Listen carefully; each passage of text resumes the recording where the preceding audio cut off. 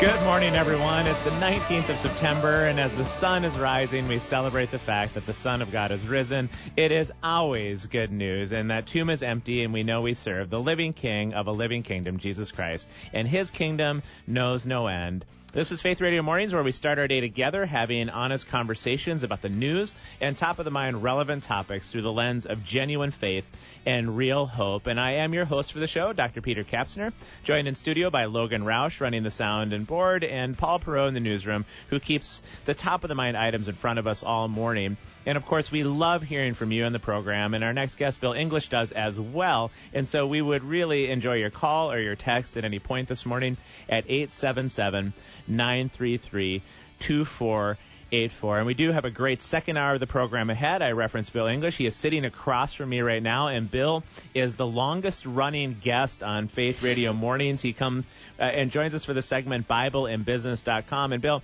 I was worried. You're a business person, and so you see opportunities ahead, maybe before the rest of us. Mm-hmm. And I'm wondering, you've been here a long time. Are you thinking about actually doing a hostile takeover of the morning show? I mean, I don't know that I can trust you, Bill, completely. Actually, I wasn't going to take it over. I was just going to trade. You were just going to trade. So what's the trade? What's the offer in front of me this morning, Bill? Well, I have 10 acres of beachfront property in Iowa that I will trade for their morning show. So I guess maybe my geography is a little lacking, but I don't know of a lot of beachfront property in Iowa. Is there something I'm missing here?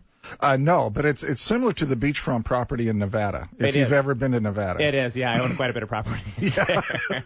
Well, I would love your take. There are some news items that I thought were interesting this morning, and one was some good news out of Minnesota's corporate leadership, and obviously you being involved in the business world. And the headline was that Minnesota's corporate leaders joined the fight against opioids, and that has been a growing epidemic. We see it in the news all the time, and I'm curious your take on the importance of private enterprise, like business people, coming together to deal with concerns from a public standpoint. I mean, this is obviously affecting so many of us, and businesses oftentimes are uniquely positioned to help in ways that government cannot. Again, most of your time during the 168 hours in a week that you have available to you is either spent sleeping or at work. Right? Yeah. So when businesses get involved in public health issues or in public community-oriented issues like this, it's only good.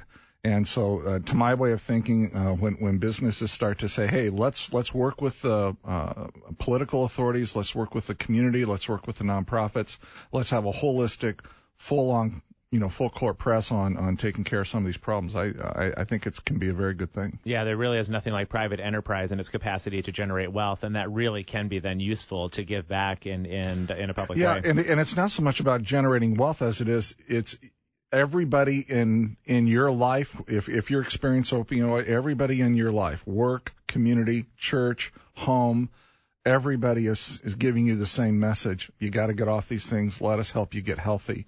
If you're in an addiction and only one part of your life or two parts of your life is giving you that message, a lot easier to stay in that addiction. Yeah. But if every place you go you're hearing that message, it's tougher to not pay attention to. Yeah, it is a great opportunity to move away from the isolationism that often comprises this situation with the opioids. So well said. We'll take a short break, Bill. When we come back, I would love to be joined by you as the listeners at 877-933-2484. And Bill and I are going to talk about just the importance and how difficult it can be at times to really grow a business and what Christian business owners are experiencing as they're trying to do that. So more to come on Faith Radio Mornings.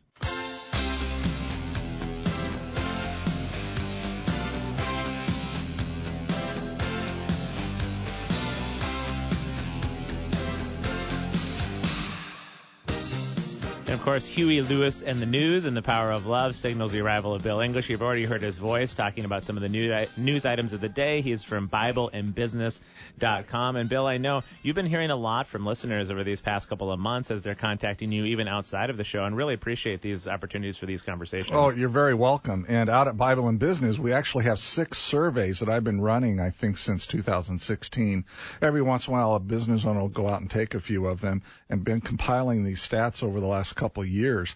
And I thought today would be a good day for us to just talk about some of the results of those surveys. Yeah, the surveys are fascinating that you sent me, Bill. And again, we would love for you to join us at 877-933-2484. It's a great time to talk with Bill live, or you can text in your questions. Anything related to business to get this kind of expertise for these 25 minutes is incredibly helpful. And Bill, tell us about the survey in general. And then there was really a singular question that was so significant in terms of growing business. So talk us through the survey and then the answers to that question. Well, there's actually 6 different surveys out there, right? And they have different purposes. And so if you just go to Bible and Business and you go over to take our surveys, you'll find that I have a very short survey on family business.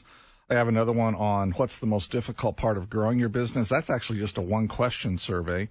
And then I have a few about the integration of faith and business, which has yielded some very interesting results. And these are Faith Radio listeners.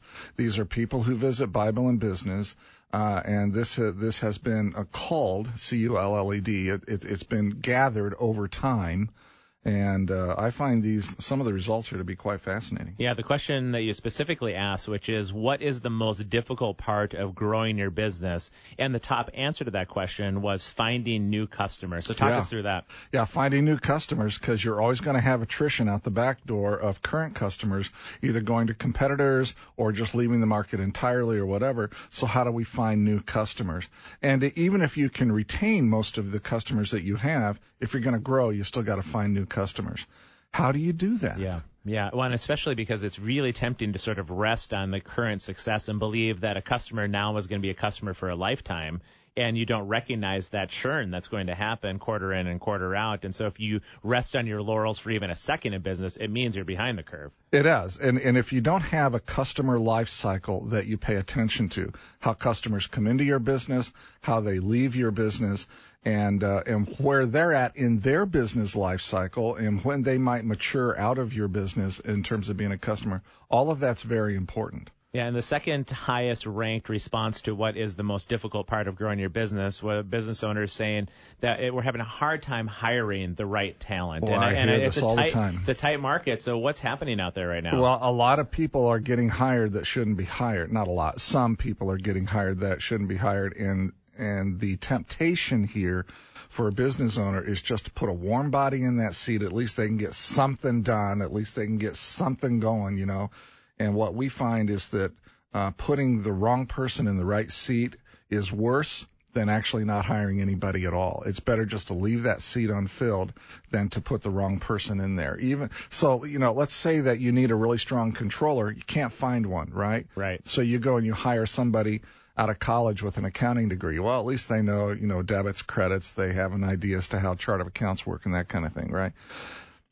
That you may actually be better off just not even having a controller and outsourcing it and paying the extra premium on outsourcing it than insourcing it to the wrong person. Well, I'd be curious a follow-up question on that. And again, you can join the conversation at 877-933-2484. A great opportunity to just talk about maybe your own business and some of the challenges you're facing with Bill English. And Bill, be curious. I know there's different philosophies whether you really should develop the talent from within and hire from within. And I think a lot of businesses believe that they have what it takes to develop their own people towards these positions. What do you think about hiring people or developing them from within as opposed to bringing somebody from the outside, which also has its own risks? It does. One of my undeniable truths is you hire character and you train skill.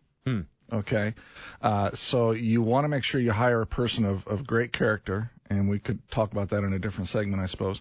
And then you train their skill, but they have to have a baseline of knowledge and education and skills that maybe you can develop into something else.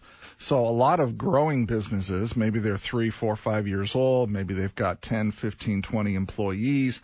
They need something more than a bookkeeper, right? Yeah. So they need something between a bookkeeper and a really strong controller. So what do? You find somebody who's basically a staff accountant or early in accounting, but they're willing they're willing to learn, and you hire them, and then you get them the training they need and grow them into what you need. Yeah, I see another thing that showed up on this graph and some of the responses was that it's troubling to try to keep up with technology. So speak to the importance of that. I know sometimes when I'm doing business and dealing with other businesses, we're still talking about file cabinets at times, or we're talking about handwritten inventory kind of notices. And so, I know. But it also requires capital investment so often to invest in some of these automated programs. So how does a business balance keeping up with technology and the investment required without putting themselves under trying to be relevant? It's really a tricky thing, because if you use all the free services that are on the internet, you're going to have a very disjointed, kind of a patchwork bubblegum technology infrastructure. Systems aren't going to talk to each other. And yet at the same time, to go with a really great system, you're going to need to spend a lot of money up front and then amortize that cost and realize that cost over time. This is a real problem doing the technology piece. I'll also say one other thing, connecting that back to finding new customers. Technology is more and more between you and your customers. And so you have to be technically relevant in order to reach a broader swath of new customers. So there's one more piece too that showed up on this chart, and that was the idea that there's funding needed to be able to grow your business. Boy. That's tricky. You have to be able to tell a pretty compelling story to investors or to a bank, and even have a bit of a track record if you're going to secure that funding. I think that's one of the biggest barriers, isn't it, for growth, is having the capital moving forward to grow the business. Yeah, we have. I have a presentation that talks about the 14 different funding sources for businesses based on their life cycle. Early on, you're looking at angels. During the growth stage, you're probably looking at banks, but you're probably also looking at equity investments. Now, when I say equity, what I mean is you're selling part of the ownership of the business in exchange for money, but you are taking on now a partner or a stockholder or an investor, however you want to put it. That's where a lot of small businesses really stall. These entrepreneurs that think they have the greatest thing since sliced bread, and they won't take on equity money that would help get them to the next level. And you know what? They never get to the next level, and they end up failing and dying because they wouldn't release some of the ownership. There's a real pride issue here. They see themselves in the future as already at, $100 million in sales when they're only at 500,000 now, but they're not going to give up that 100 million in their mind for ownership. And our response is always, well, if you don't give up the ownership, you're never going to get to $1 million, let alone 100 million. Yeah. So, you need to get realistic about this. Well, I saw a proposal recently from somebody who wanted to do business with my company, and they suggested in their projections that in the next 9 years they would achieve $57 million in sales. And I just wonder about sometimes where these numbers come from. Bill, we'd love to talk more. If you're a business owner and would like to join the show, you could call us at 877-933-2484. That's 877-93-FAITH. You can text your questions in for Bill as well. We'll have more to come on what it means to be a Christian business owner that is oriented towards growth.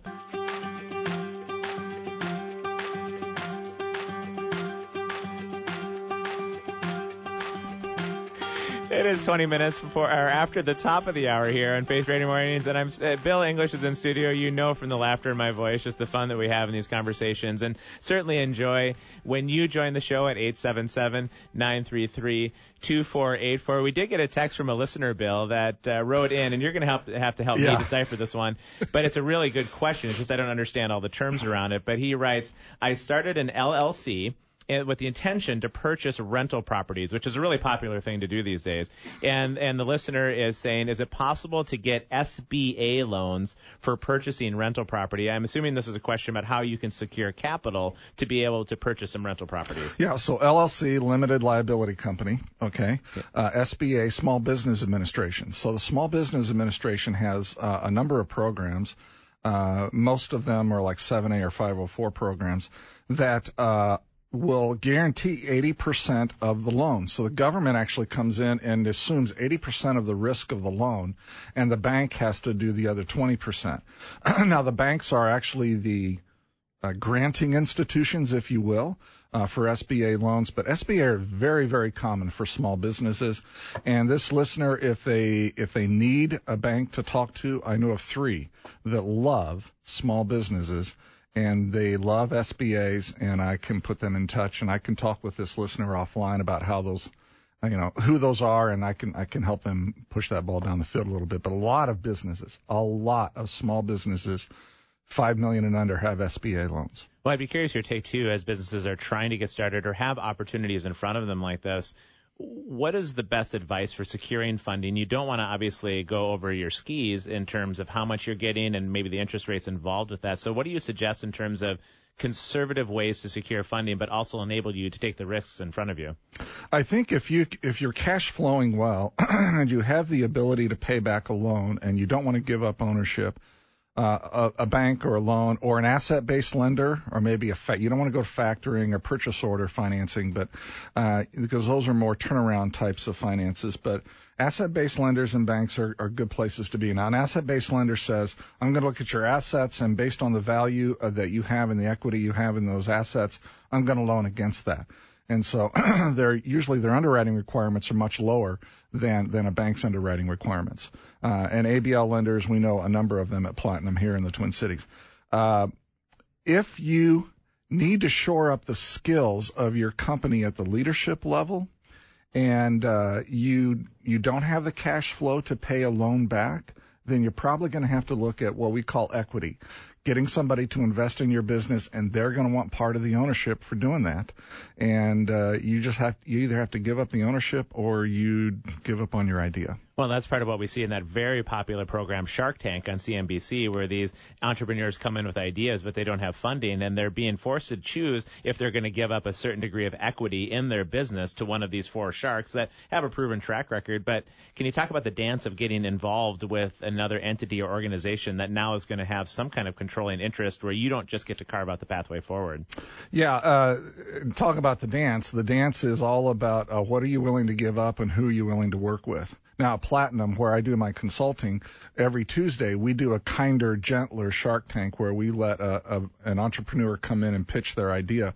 We usually have 1 to 3 investors in the room, and they pitch their ideas, and the investors go back and think about it. It's not quite like a Shark Tank, but we do something like that. We look at new businesses every week at Platinum. The thing is that what we're really looking for, because most of these new business owners don't have cash flow, they have a great idea maybe in their minds. What we're looking for is somebody who's realistic about how all of this stuff works. Yeah. And if you're coming in saying, I need 1.8 million and I'm pre-revenue, but I'm only going to give you 10% if you'll give me $1 million, that's not realistic. And so we tend to just walk away from those kind of people. And I think small business owners that have opportunities in front of them have to be willing to have their bubbles deflated just ever so slightly in terms of their expectations and what they see moving forward. That doesn't mean it's a bad idea. It just means that when the rubber meets the road and the excitement of the opportunity meets the financial reality, we have to be willing to kind of compromise and give to see the pathway forward. The real value is in the marriage of the idea with the money. The idea by itself has no value. I don't care how great your idea is. If you can't get it to market and monetize it, it's a worthless idea. Well, and from this survey, we see that most of the people that answered in the survey at BibleandBusiness.com had under 5 years in business. And that often is a time when which businesses are really seeking to grow. Quite obviously, you have to actually grow into a business before you can maturely deal with revenue and financing and all of that. So what do you see as some of the most important strategic tips for these business owners that have 5 years or less and really do want to grow? We've talked about a lot of things this morning, so let's distill this down. It's really about the cash flow and the profitability to the investor. It's not going to be about how great the idea is. And it's also going to be about who you are as a person, because the investor is probably investing in you more than the idea.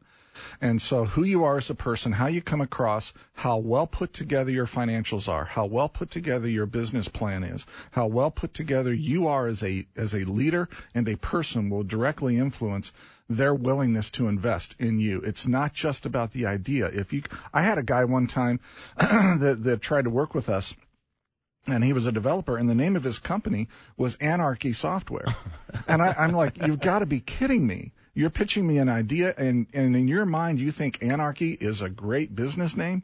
And that killed it right there. Yeah, absolutely. And so it's really about the whole package. Entrepreneurs don't see that. They see what could be in the future. They look at their idea, and they think it's the greatest thing since sliced bread. Entrepreneurs never have ugly babies. They never do. And the investors come in a lot of times, and they say, no, that baby's pretty ugly. And the entrepreneurs don't like that. And so if you can't hear the truth, if you can't work with within kind of the system, so to speak, you're not going to be successful. We have just about a minute left here. I'd be curious when you have your pseudo Shark Tank moments at Platinum. Pseudo Shark Tank. What do you look for in terms of the quality? How do you ferret out somebody's character and know that it's somebody that we'd like to move forward with them? It has to be tricky at times. I don't know if it's all that tricky, really. We just sit in the room and we listen to their presentation. Is it well put together? What's the pedigree of this person? Have they done it before? If they haven't done it before, do they have the industry experience to pull this off? Do they have leadership capability? We're just looking for somebody who is together, and you can easily tell their character and how well they are based on their personality, based on their presentation, how they come across. You can pick that up in 15, 30 minutes. It's not hard. Well, your advice is always so important here at BibleandBusiness.com and Faith Radio Mornings. Bill, we appreciate you joining us. Where can listeners find you again, whether it's your website or how they can get in touch with you? BibleandBusiness.com. They can just email me, Bill@BibleandBusiness.com. That's great stuff. Yeah, thanks for joining us again this morning. Bill, we'll take a break for Breakpoint and Bottom of the Hour News.